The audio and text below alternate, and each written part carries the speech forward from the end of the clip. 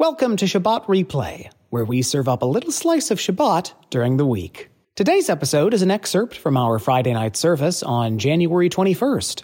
Rabbi Stephen was joined by Reuben Shimonov, the National Director of Sephardi House and Young Leadership at the American Sephardi Federation. Reuben is also the founder of the Sephardic Mizrahi Q Network, a space for queer Jews of Sephardic and Mizrahi backgrounds, as well as a talented calligrapher whose art reflects his multicultural upbringing.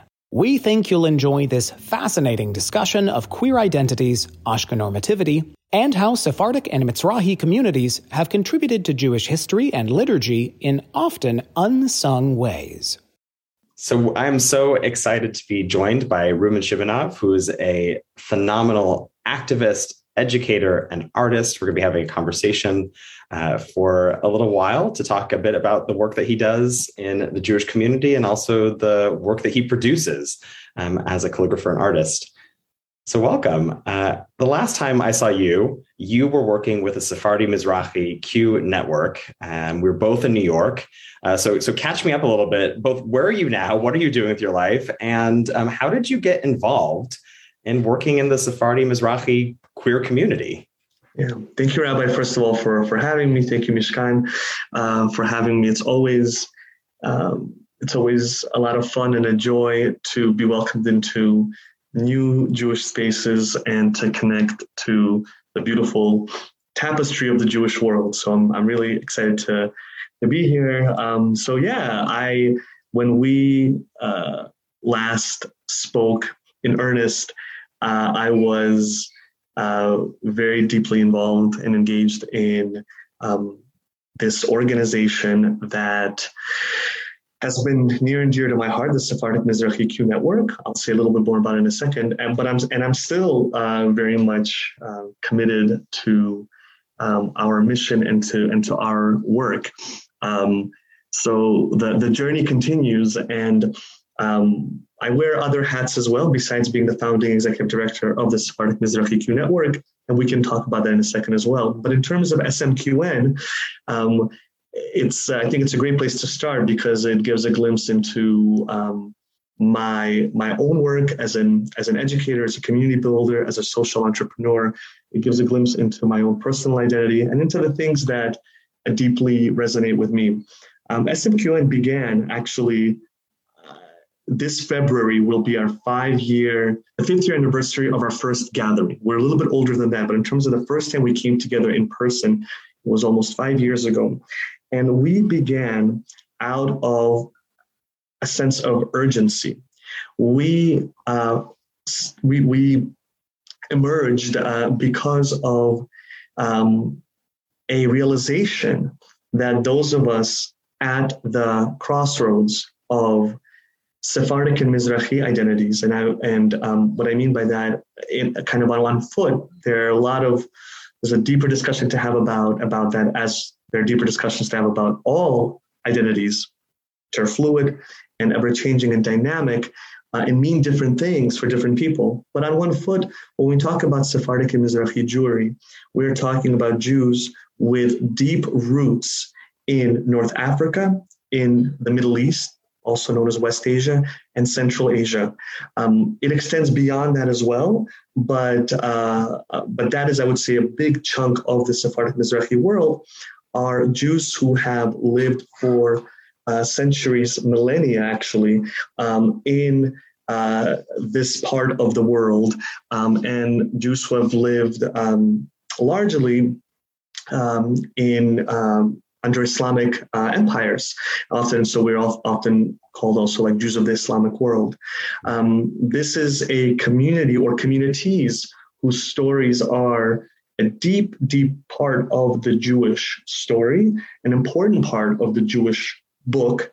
But these are chapters that have often been relegated to the margins in the U.S., in other ways in Israel, and there are strides that have been made to move the needle forward, but there's still a lot of work to be done in celebrating and understanding more deeply our experiences and our stories. And this is before even the LGBTQ plus piece. This is just talking about the story of essentially non-European Jews. I hate to just paint it with that broad of a stroke, because we also know that Jews in Europe were often very much seen as the other as well and faced their own persecution, marginalization.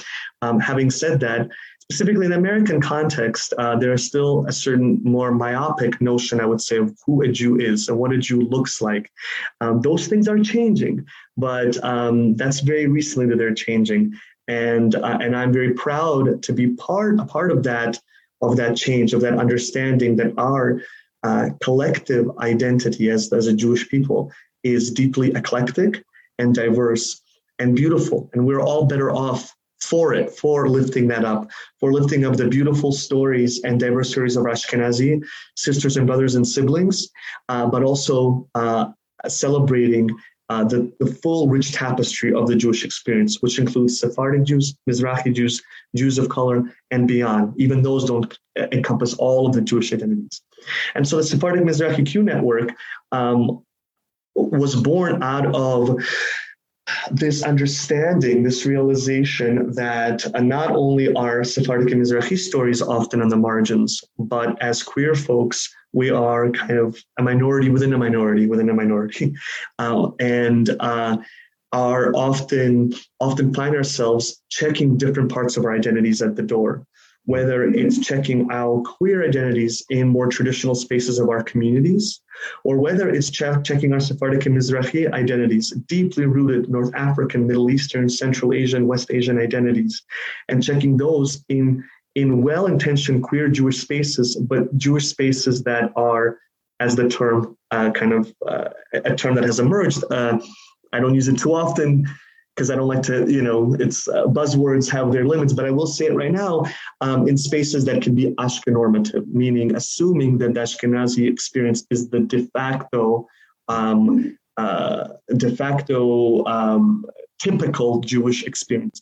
And that can exist in the queer Jewish world as well. And so with this realization that we didn't really have a space where we could bring all parts of who we are and all layers of our identity, we realized there's a real urgency in doing something about it. And so we created the Sephardic Mizrahi Q Network, which is this space to hold up, uplift, elevate, celebrate, and more deeply understand the experiences of queer Sephardic and Mizrahi Jews. SMQN is a movement that seeks to create this vibrant, supportive, and dynamic space for those of us at the intersection of these identities.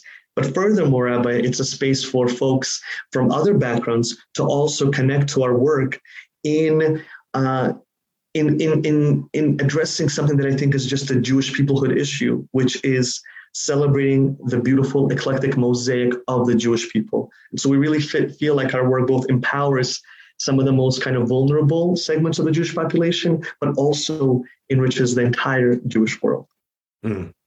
Absolutely. I think something that's always attracted me so much to the work that you do and that other people in the Sephardi Mizrahi community does is that it does create space for Jews of different experience, not only members of those communities, but certainly Jews of color and also converts as well, right? People who might even have a European background, but not the same kind, right, as their, Ashkenazi siblings. So that's really powerful. I think something that I would love for you to share, because you mentioned how Sephardi Mizrahi stories are so integral to the Jewish story.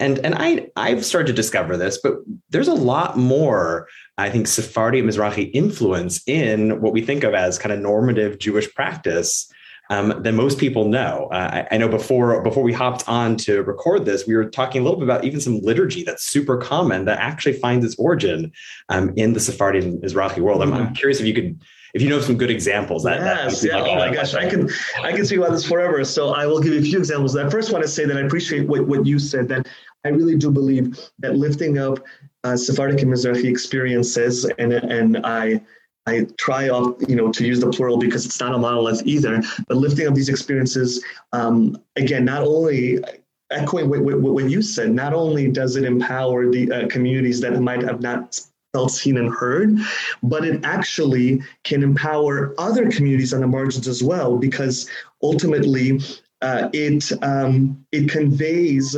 the message is that we want to dig deeper into as I said, the mosaic of our people. And so other folks, other Jewish folks who might have experiences that have been relegated a little bit more to the margins or to the periphery, I have found have been really inspired by what we do, which is why our community is intersectional and does have these transcendental effects. And more deeply, folks also who are coming from maybe the more classical American third, fourth generation Ashkenazi experience, which itself, again, not a monolith, but so many of them also, I have received some incredible love, amazing love and support from folks who are thirsty and hungry to learn more.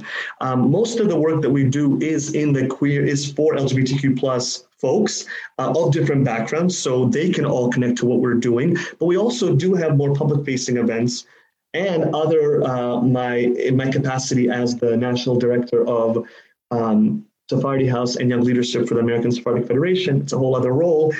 Even more so, I would say that work is both to enrich the lives and experiences of Sephardic and Mizrahi young folks, but to also deeply enrich the Jewish world in celebrating and understanding the diversity of our people. And as you said, part of that, part of that broader work of engaging the Jewish world at large, and by the way, also the world beyond the Jewish realm, Muslim Jewish interfaith work, other bridge building that Sephardic and Mizrahi Jews really can add a lot to.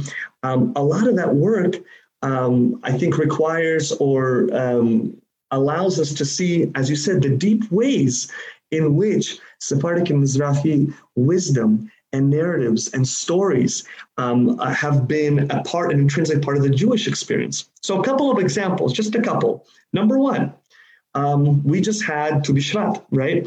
So it's becoming a very kind of in vogue thing now to have a Tu B'Shvat Seder.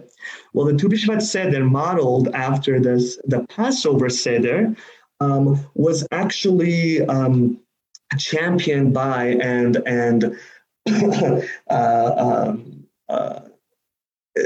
developed, I guess, introduced by Sephardi mystics, Kabbalists in the land of Israel in the 1500s.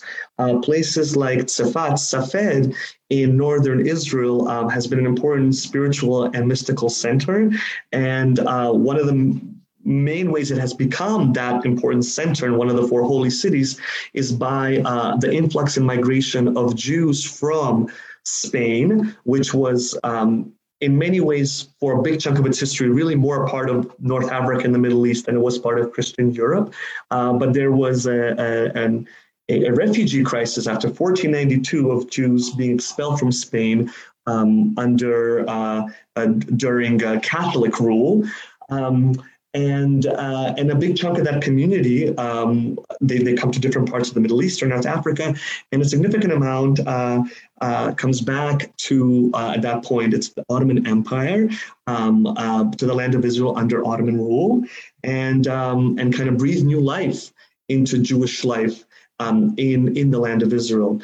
And so Tzfat is one of those centers where this new life is being breathed into by these Sephardic thinkers. And they introduce these rituals like the Tu B'Shvat Seder. Another person from that same time period and region, a Sephardic Jew who is very much a part of just Jewish liturgy, is Shlomo Halevi Alkabetz, who was a poet, a liturgical poet, and a spiritual leader who authored Lecha Dodi, right? One of the central parts of our Kabbalat Shabbat, welcoming in the Shabbat service, right? In many ways, sort of the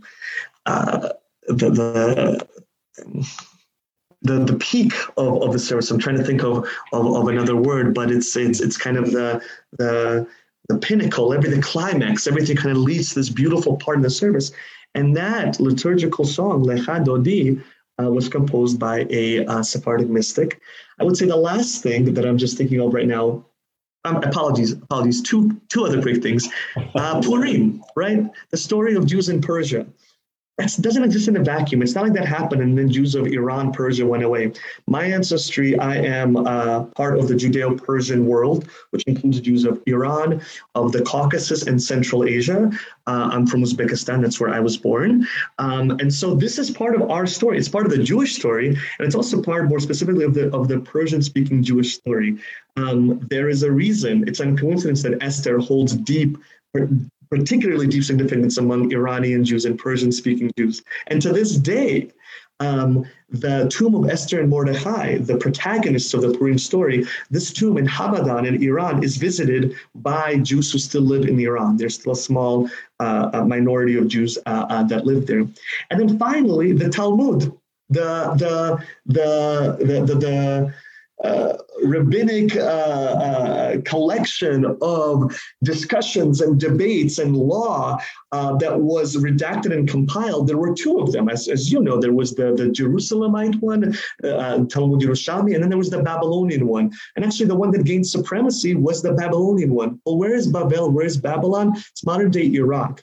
And in Iraq, Surat al-Medina and then later Baghdad, I mean, these were Jewish centers that influenced all of world Jewry, right? These are centers that produced the Talmud. These are centers that had the most central academies, the Babylonian Gaonic academies that influenced Jewish communities around the world. And so we have to understand that these stories are a deep part of the Jewish experience.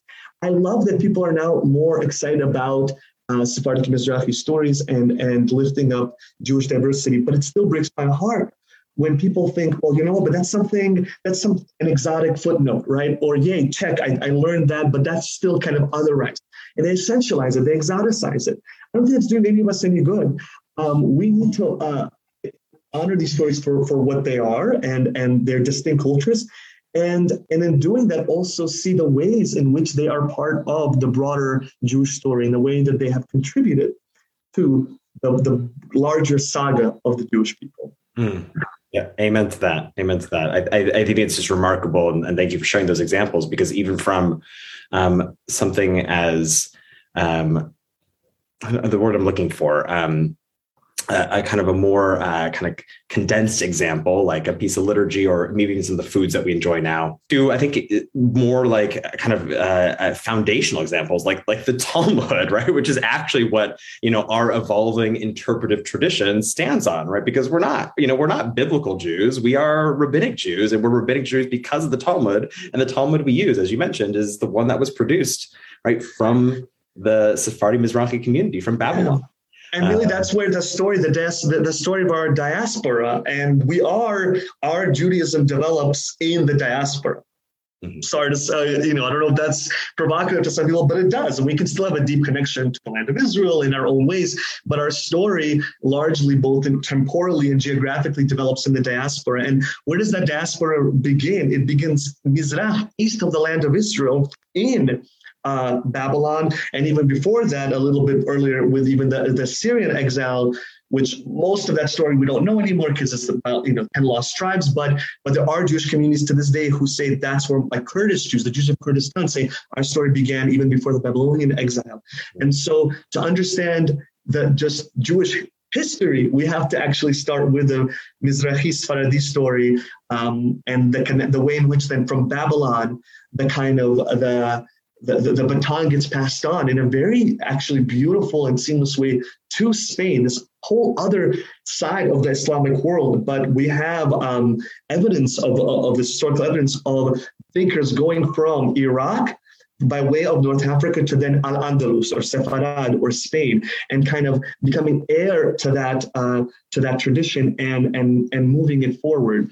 So yes, as much as it's wonderful to see the ways that things connect in terms of food or music, there are deeper ways. Not to say those are superficial, but there are deeper, more profound ways in which our stories are all connected, and things that, this last thing I would say, that we can all plug into. I just recently finished teaching or exploring with my students. I lead this fellowship for college students called the Sephardi House Fellowship, which is an opportunity for college students around the nation to explore the depth, wisdom, and vitality of the greater Sephardic world as an integral part of the Jewish experience. And we just finished looking at the unparalleled, stunning Hebrew poetry that emerges 1,000 years ago in Sepharad, in Spain, in Iberia, during what is often known as kind of the Golden Age. I would just say that's a little, we're not going to paint it with that broad of a stroke, a flourishing, a cultural, intellectual flourishing of life there.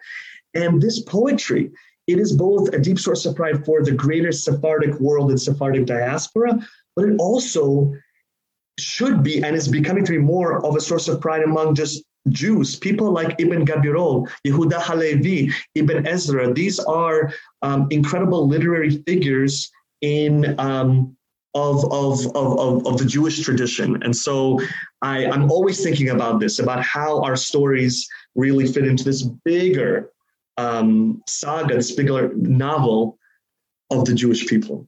Oh, absolutely. I mean, we could do a whole class on that, right? The influence, right, of Sephardi liturgists on essentially, if it's not borrowed from a psalm directly, it is a liturgy that was shaped by the way that they revolutionized Jewish poetry. And let's not to get too, but I also want to just say, because see, all these things are coming to my mind in terms of, let's zoom in back to kind of coming full circle to LGBTQ plus identity. There is so much in this poetry coming out of Sepharad that can be very affirming and be very empowering for those of us who hold LGBTQ plus identities, right? This was in the poetry. Homoeroticism is in the poetry. And in the Sephardic tradition in general, there was kind of in a classic Sephardi tradition, there was this understanding of, there was a balanced approach. There was I don't want to use the word moderate, but an approach that was deeply engaged with the world around us, right? Because we were able to, by and large, not always, but very often interact in very deep ways with our surroundings, with the societies and cultures around us, which were largely Islamic cultures. Whereas during most of that time, our Ashkenazi siblings were being brutally persecuted under Christian rule. Again, not to say that it was all shadow under Christendom and all light under Islamic rule, but there's something to be said about the kind of sensibilities that emerge in the Sephardic world that allowed for more of that interaction with the world, that promoted people to be versed in secular studies. Maimonides was a physician, an astronomer, and a rabbi. He wrote in Arabic and he wrote in English. He knew his Islamic theology, right? So that's the same world that also then produces some of this poetry that is, the word queer would not have been used then, but is definitely pushing some of those boundaries. It's also the same world that produces the first woman rabbi, Rabbi Ostad Barzani, from Kurdistan in the 1600s, right? And amazing women figures like Farha Sassoon of the Iraqi Jewish community. These are women who we should all know about. And so, again, so much to unpack there that can benefit us all. I do want, though, to now transition to hopefully to share some of the amazing work that you've done, because in addition to all of the education advocacy that you do, you're also a just stunning artist. My artistry, or my passion for calligraphy, this has really emerged as a natural expression of my Sephardic Mizrahi identity. As someone who is a Jew coming from and part of a community that has really developed against the backdrop, our culture has developed against the backdrop of Islamic society around us, it is a very natural expression of my Jewish identity to be in Muslim Jewish interfaith spaces. And I feel it's not just comfortable, it's natural, it's organic, because our our intersections with the intersections or the bridges between Jews and Muslims isn't just that we are part of the Abrahamic tradition, but actually many of us live side by side with our Muslim neighbors. Well, Ameen to that. And thank you so much for taking the time to share your amazing work with us. And for those who want to see more, we'll be sharing ways to follow your socials or be connected to the different organizations that you're a part of. But for now, Shabbat Shalom. Thank you so much, and we'll see you around.